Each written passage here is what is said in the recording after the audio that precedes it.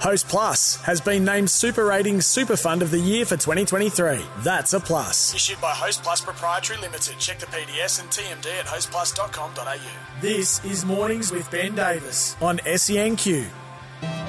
Way out west where the rain don't fall. Got a job with a company, you're drilling for oil. Just to make some change, living and working on the land. Way out west indeed. It's where we saw a double-header in Perth on the weekend. 46,000 turning up for that double-header at Optus Stadium. Is that where NRL expansion should go? I know we've spoken about this before, but in light of that, 46,000 turning up to see the Dolphins and Knights play, the Bunnies in action as well. What do you think? 18th team. And the fact they've got two more origins there, 2015 and 2025 and 2028. They're locked in. Is this a step forward? We know an 18th team is coming in the NRL. Could they be heading west? 13 55 0467 736 736. I reckon it makes sense. The broadcasters know it makes sense as well. When you can especially roll in on a Saturday, 3 games back-to-back-to-back, 7:30 kickoffs in every market, 1 in Auckland, 1 on the east coast of Australia and 1 on the west coast. It's easy for crowds, it's easy for families, and it works beautifully for broadcasters. They would lap it up. They would love it. Speaking of lapping it up, the quiz coming on at 11. I've given you some answers. Where's another one? Here's an answer. 4. Yeah, you'll need that. We've got a double to give away to the Lions and Adelaide Crows on this weekend, Saturday afternoon. What a massive weekend of sport we've got here just in Brisbane. Friday night, you've got the Broncos and Parramatta at the Gabba. Right now, the Broncos are training on the Gabba. The word coming through from a man on the ground there, Mitch Crone, my colleague at Channel 7, saying that Adam Reynolds is running with the main team, which is fantastic stuff. The Lions are going to be in action there 24 hours later, taking on the Crows, and then, of course, the Matildas and the winner of France and Morocco. But let's go inside the Lions' den. They've come back with the points. They're in a 3-way tie for second spot on the ladder, jammed in between Melbourne and Port Adelaide. It's been a long trip back from the West.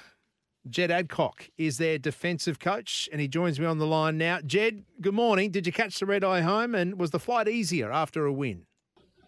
It was better after a win, and no, we didn't catch the red-eye. The theory around it this year was, being a 6-day break, we're better off trying to get a good night's sleep for the players and then fly back through the day. So that was the theory. Hopefully the players are feeling pretty good today. Fingers crossed. We're about to find out when they hit the training paddock.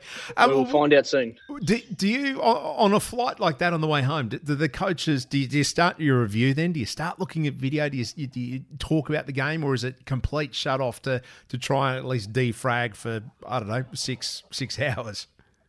Yeah, no. So as a team or as a group, we pretty much ended that game after the game. Going into a 6-day break, you got to try and move pretty quick. As a coaching group or as coaches, we reviewed the game on the flight. The players will still want to come in and watch their edits and go through learnings and, what they did well, what they didn't, from an individual point of view and from a line point of view. But from a whole team point of view, we pretty much moved on from that now and looking forward to Adelaide. And we might show some stuff that's come out of the game for the pre-Adelaide, but we won't review anything now today based on Fremantle. Okay, it wouldn't be pretty watching, I would imagine, the Freo game. Look, it was a win, but it was ugly, wasn't it? Yeah, well, it's always actually quite hard to go over there and win. It's a long trip, especially coming from Brisbane, obviously as well. Freo had a really good win the week before against Geelong, and they play a really good defence that sets them up, and from their defence they really try and slingshot you.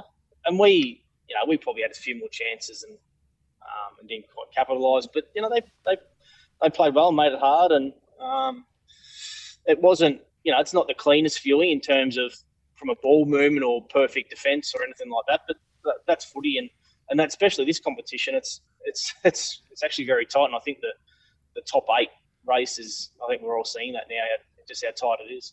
Well, that's the thing. You guys are sitting in a 3-way tie for second. You're sandwiched in between Melbourne and Port Adelaide.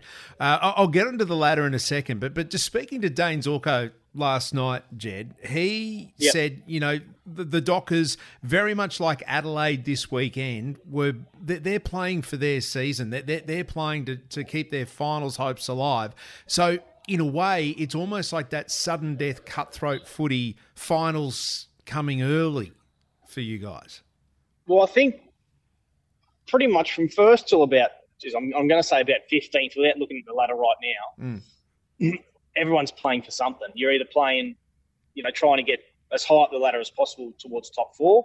You're trying to, and all the rest of the teams are pretty much trying to make the 8. There's probably only mathematically a few teams that can't make it now. So, and we've got Adelaide, Collingwood, St Kilda. So it's not like we've got the easiest run home.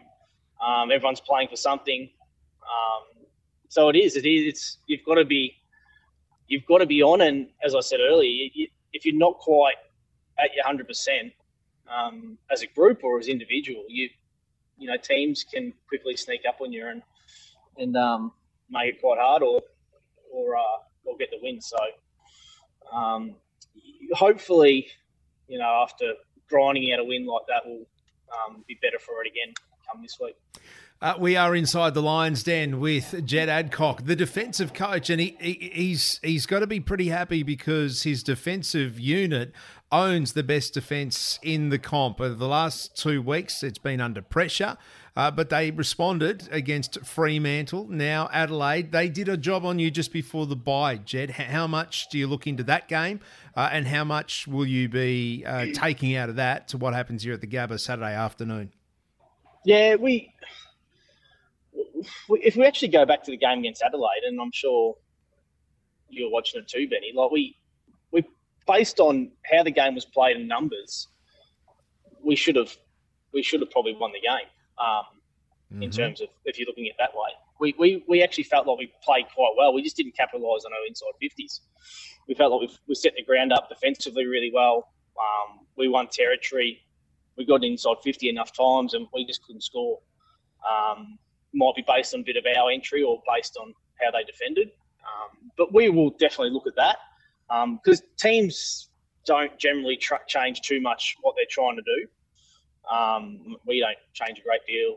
I'm sure most teams don't. So we'll look at that. We'll look at what Adelaide did to Gold Coast last week and the week before as well. But, we pretty much try and stick to what we do and what we do well. And then, potentially tinker here and there with some Adelaide stuff. But Jed, just on that. After that Adelaide loss, and then you went into the bye, and then, if memory serves me right, it was Hawthorn after the bye, wasn't it? It was 2 losses either side of the bye. But I reckon you were trying to reinvent yourselves a bit, getting that handball game, getting that going. It used to be kicks out of the back half with Richie or Zorks, but just getting that handball movement, the epidemic which we've seen sweeping the game, that's what I saw in that period. That there was almost a reinvention of and getting used to something now, which you're doing quite well. I wouldn't say reinvention at all. No, it's always been part of our game. We've always talked about we've tried and play from an offensive point of view. We just take the best option and what's there. We've probably started to utilise some weapons off the back half a little bit better than what we were at the start of the year in terms of Conor McKenna, Kitty, Darcy Wilmot, those types. Yeah. And the good thing from a back half point of view is that our midfield has been really strong and generally been winning clearances and contested ball, which allows you to set up the ground really strongly. And even from that, if they're winning the ball, it allows you to start get a little bit of overlap and handball and that. But we don't coach really the players to, let's try and handle the ball more or kick the ball more or anything like that. We're more on trying to create enough options that allows them to do either. And then it's up to them to make that decision on what they do. That's pretty much it, really. Your Irishman's been good for you this year, Connor McKenna. I know you've got a couple in the squad, but Connor's been he's been a find, hasn't he? It's been really nice to get him. Yeah, I guess when I played against him at Essendon, but when you watch him on TV and you see what they can do, and you don't really know too much more, and then to have 2 years away and come back, and it probably took him, I don't want to say half a season, but 8 weeks or something to really find his groove and get back into the flow of AFL footy, and it also then understand how we want to play. So he's gone from how Essendon plays to then going to play Gaelic to then trying to come and work out how we play, and he's been fantastic, not only from an offensive point of view, but from a defensive point of view. He's actually really helped us with a couple of things that we've been working on through the off-season. So he's been a real nice, handy addition, and he's a really good fella, which makes it a lot better again. And he can give some good tips when it comes to racehorses as well. Now, he does. How's Kitty? Well, yeah, unsure to this point. I haven't been to the club yet for about 5 days, so I haven't seen him. We're pretty much just waiting for it to all settle down, and we're hoping today he might be able to do a bit of training. If he can do a bit of training today, then fingers crossed for the weekend he might be ready to go. What was the injury, Jed? I mean, he got a ball kicked into his eye, didn't he? Yeah, so before that he got poked in the eye, and then he got the ball to the eye. So he just had a bit of swelling and blood in the eye that you need to settle. I don't know the actual term of it or exact injury, but that's about all I get told, is that there was a bit of swelling and blood and in the eye, and you just need to let that settle. Otherwise, if it continues and lingers around, then I don't think it's a good outcome. No, exactly. You can't be playing Russian roulette with your side. No. What about the Big O? Is he due back this week? Once again, unsure. Haven't been in the club. I'm on my way in the club now, so yeah, maybe. Yeah, so he's just that ankle that he rolled. So we'll definitely find out. If we had this conversation tomorrow, I'll have a lot more answers for you. Well, come on the show tomorrow. We'll do it then. Yeah. So even in an hour's time, I might have more info for you. But I don't know.